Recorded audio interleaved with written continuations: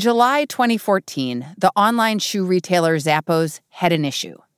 Their warehouses had messed up, and thousands of customers were going to get their orders late. The problem was so big to the company that the CEO, Tony Hsieh, sent out an email to apologize. Here's our colleague, Bob Hagerty. In the email, Tony said that if you had suffered undue hardship from this delay of a day or something, here's a phone number you can call to get redress. And then he said, if you didn't experience any undue hardship, but you just found this extremely annoying, well, then you can still call Zappos and ask whoever answers the phone to do something weird and embarrassing, like sing, "I'm a little teacup." Can you remind me of how "I'm a little teacup" goes? I'm a little teacup, short and stout. Here is my handle. Here is my spout. Thank you very much. I haven't sung that for a while. See, I'm not sure I would qualify for the customer service team at Zappos. So I love this story because it was just, it showed both Tony's devotion to customer service and his quirky sense of humor. I think that was one way that the company was endearing to its customers. Last week, at the age of 46, Tony Hsieh died after being injured in a house fire. Before his death, Hsieh had made a name for himself as an off-the-wall tech entrepreneur who helped transform online shopping. He was known for his bold and unconventional management style, and he took customer service to the next level, encouraging employees to spend more time with customers rather than less. He thought about almost everything differently than most people. He wanted work to be fun. He was interested in trying different approaches to anything. He liked doing stuff that would surprise people, and he didn't really care what you thought of him. Welcome to The Journal, our show about money, business, and power. I'm Kate Linebaugh. It's Wednesday, December 2nd.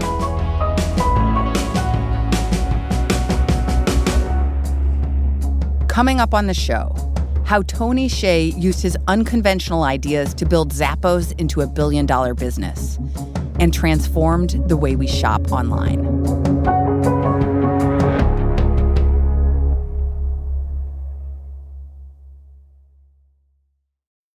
This episode is brought to you by Global X ETFs. Looking to invest? Start your journey by exploring exchange-traded funds with Global X ETFs.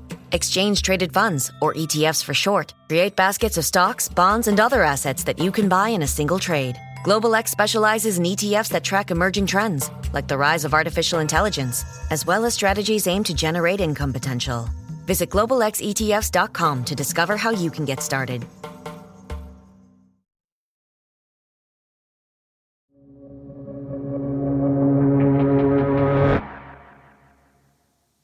What was Tony Hsieh like? If you met him, I think you probably wouldn't have any big impression of him. He would seem like a quiet guy who might be the assistant to the assistant of something, not showing any kind of evidence that he was a big shot. Somebody told me that she met him at a computer conference, and she said, "Are you a computer programmer?" And he said, "Yeah." He didn't mention that he was the keynote speaker and that he was the CEO of this famous company. Hsieh was not a man obsessed with money or status. He was willing to do his own thing. For a time, he lived in an Airstream trailer in downtown Las Vegas, where he had a pet alpaca named Marley. Hsieh's enterprising spirit first came to light in his childhood. He was born in 1973 in Illinois. His parents were graduate students at the University of Illinois. They were born in Taiwan. And then when he was about 5, his dad got a job in Marin County, California, and he grew up there. His father was a chemical engineer at Chevron. His mother was a social worker.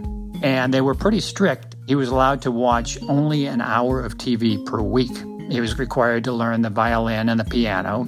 He didn't really like practicing the violin all that much, and so he came up with the idea of recording himself practicing the violin.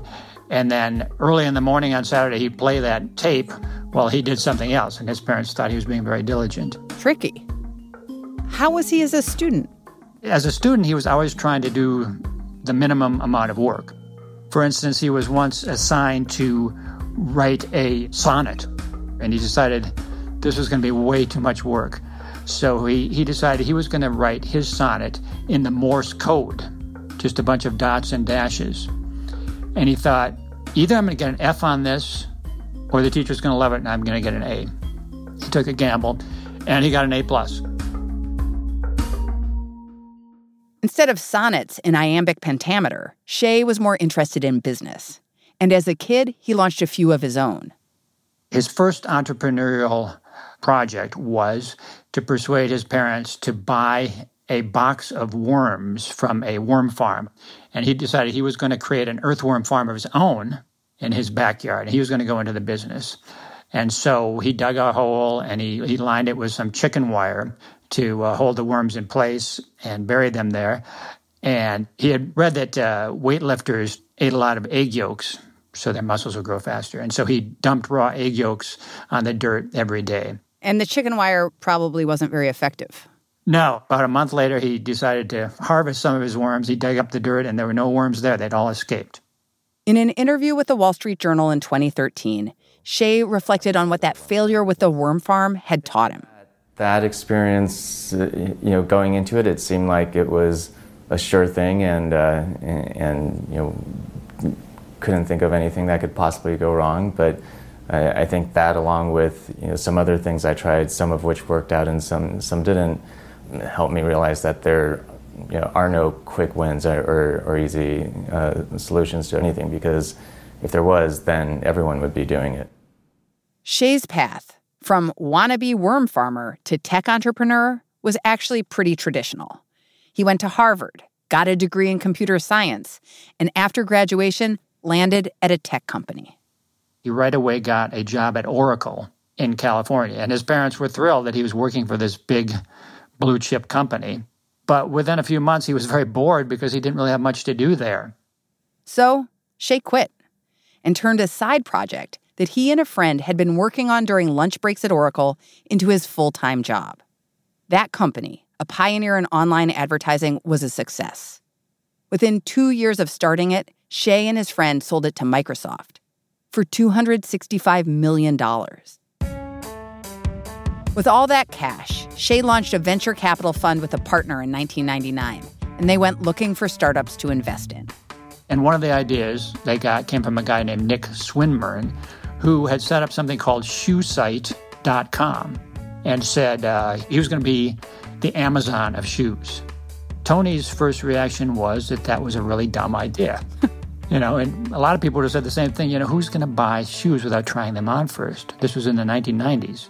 But then Nick told him that, shoes are a big market, and already about 5% of shoes in the U.S. are sold through mail order. So people don't really need to try them on. Even if we got a small bit of the market, that would be a lot of money. And Tony, to his credit, quickly revised his opinion and said, yeah, this is worth trying. But he said, shoesite.com is not really a great name. Why don't you come up with something better? The site was renamed Zappos, and Hsieh was in. After investing, he later became CEO, despite not being very interested in the site's products. It wasn't that he was passionate about shoes. In fact, he said that he really wasn't into shoes. And before he started the company, he would only have one pair. He'd wear them for a couple of years until they wore out, and then he'd buy the same thing again. And even after he had the company, he said he only had about 10 pairs of shoes. But he liked, I think, the intellectual challenge of figuring out how to do this better than anybody else could do it, and how to create a community and a culture. As CEO, Hsieh started putting some innovative ideas about online retail into practice. First, have better customer service than all of your competitors.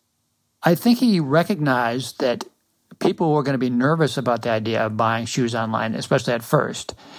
And other websites made it kind of complicated. So he needed people who were going to be very friendly and helpful and would talk people through things. And he even instructed them, look, if we don't have the shoe the person is looking for, try to find the shoe on another website, and you point the customer so you could buy it there if you like. So he's losing the sale, but he's gaining a loyal customer. Almost every company will say, we put customers ahead of everything, but very few deliver on that. And his explanation was, they don't deliver because there's no immediate benefit from that. there are costs, but there are no immediate benefits. The benefits only come 2 or 3 years down the line. And he was willing to wait for those benefits. Hsieh told employees they could send flowers or cards to customers, help them order pizzas, whatever they wanted. And he also said, take as much time as you need on calls with customers. Be chatty. And sometimes they would chat for hours with people who were lonely or confused. They claimed that they recorded one call that lasted 6 hours. What? The idea was whatever it takes to satisfy the customer, that's what we'll do. Tony Hsieh was interested in just saying, we're going to be the world's best at customer service. One big way Hsieh prioritized customer service? He didn't outsource his call center like many retailers do. Instead, he made the call center a key focus of the company's operations. When it was built in Las Vegas, Hsieh relocated the company's headquarters there too. He said, we were not going to have the call center shunted off to the fringes as some peripheral operation. It's going to be right at the heart of things. And I think that was really a brilliant idea, realizing that the call center was not a cost center. It was the key to making the business work. Another way Hsieh made Zappos different from other retailers was he offered free shipping and free returns years before that became mainstream. If you're looking for shoes, you don't know if it's going to fit or if you'll really like it when you see it. So they said, that's fine. You order all you want. You order 6 or 10 pairs, and we'll ship it to you for free. You try them on. And if the ones you don't want, use this label, free shipping back to us. So that made it very easy for people to say, yeah, I'll try this. There's no risk, really. It must have been costly to have to handle all those returns. It was, but they figured this is the way we build up volume. And they found out that the people who returned the most shoes, who you think would be the customers you don't want, were actually the most profitable customers because they also bought the most shoes. And once you've got a loyal customer, they'll come back again and again. They didn't have to do a lot of advertising or promotion because the customers they had kept coming back. So they sort of saw this customer service as a form of marketing. Exactly. That was how they were going to build up their business, and that's what worked. As much as Hsieh thought about how to make a good experience for customers, he also thought about how to make sure his employees were happy working there. They really stressed this idea of being friendly and considerate. I think one of the smartest things he did was, in his hiring process, people would often be flown into Las Vegas, job candidates. They'd be picked up at the airport in a shuttle from Zappos, delivered to the company, meet a bunch of people, have interviews, and then the shuttle would take them back to the airport. Well, at the end of the day, somebody at Zappos would ask the shuttle driver, how did this guy treat you? And if the answer was, well, he was really a jerk, the guy didn't get the job. No matter how well his interviews had gone, he had proven that he was a jerk, so he wasn't wanted. Hsieh's interest in company culture didn't end with his no jerks philosophy. He wanted to upend corporate hierarchy completely. And to do that, he put in place a controversial management structure, one that had no managers. Everyone was their own boss. That's after the break.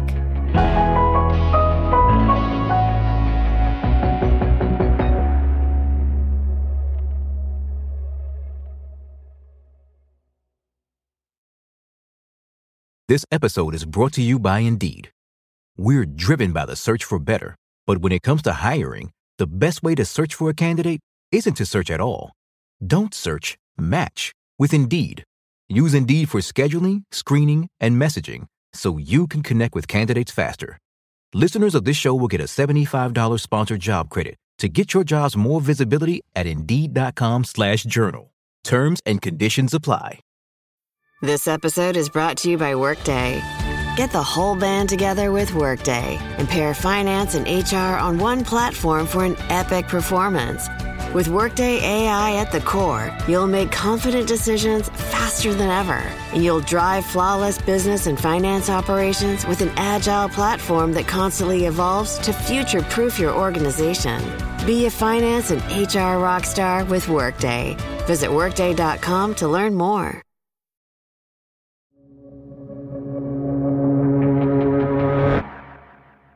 In 2015, Tony Hsieh spoke to the Wall Street Journal.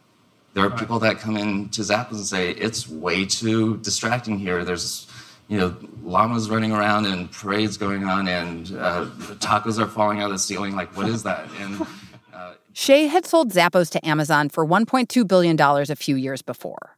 Under that deal, he'd arranged for Zappos to operate independently, with its own wacky culture and its own management system.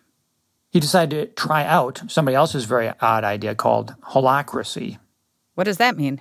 It's a system of running a company that involves getting rid of managers and letting the employees sort of manage themselves, figure it out for themselves, form little groups to get things done. Hsieh called those little groups circles, and they were supposed to manage themselves. Here's how Hsieh explained it during that 2015 interview. So one way to think about it is that think of each circle as ultimately its own startup. And so one of the things we want to think of is Zappos as its own ecosystem, and employees can freely move around different circles. And normally in a typical company, you report to one manager, and that manager has the ability to hire or fire you. Under Holacracy, that actually is not the case. You can resign from any role at any time, go join another one, and decide that you're not a good fit for the role, but removing you from the role doesn't remove you from the company. It involves just trying to get rid of bureaucracy. So you don't want middle managers around organizing the work. You want people to be more entrepreneurial, and so you let employees kind of figure out what needs to be done and how we're going to get it done. Employees have so much more to offer. They're a full human being that has all these other skills that if they're given the right context to collaborate with each other and actually be creative and help move the company forward, that they will do that. The idea behind Holacracy is that employees are too constrained in more traditional corporate settings, and that employees would be happier and companies would get more out of them if those constraints weren't there. Of course, not everyone at Zappos was into Holacracy. Here's Bob.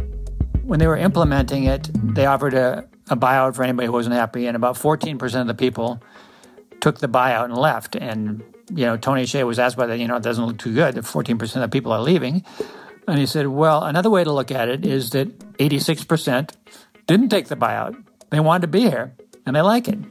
There's a quote attributed to Darwin, supposedly, that says, it's not the fastest or most intelligent or strongest of species that survives, it's the one most adaptable to change. I think the same is true for companies. Right. And so what we're reorganizing for is we want to be the best at adapting, and rather than figuring out a structure that's perfectly designed, we're building a structure that's made for evolution. They modified it over the years and probably scaled it back a little bit, but I don't think they ever abandoned it. After 20 years at the helm, Tony Hsieh stepped down as CEO of Zappos in August, 3 months before he died. His impact on the online shopping world is profound. It's no longer strange to buy shoes or really anything online, especially in this year's holiday season.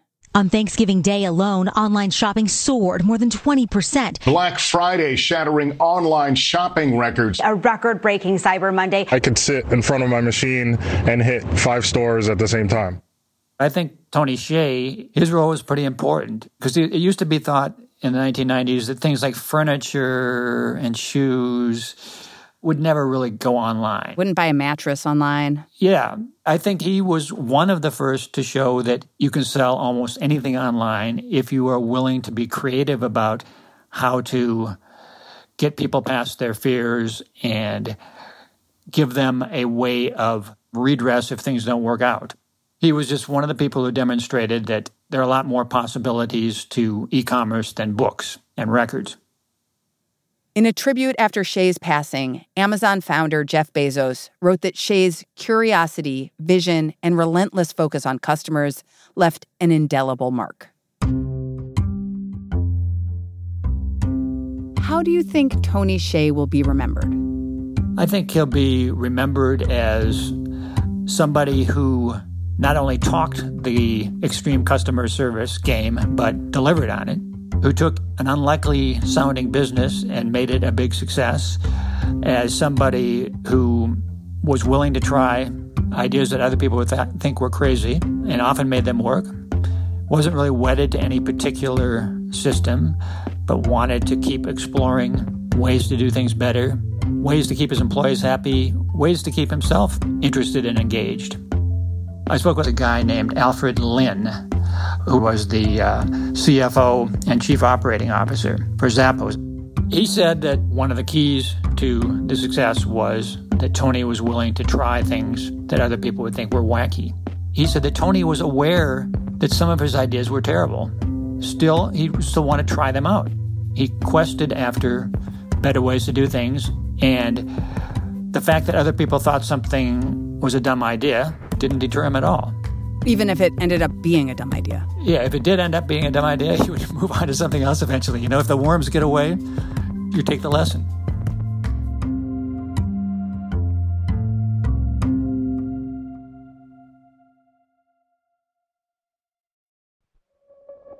That's all for today, Wednesday, December 2nd. The Journal is a co-production of Gimlet and The Wall Street Journal.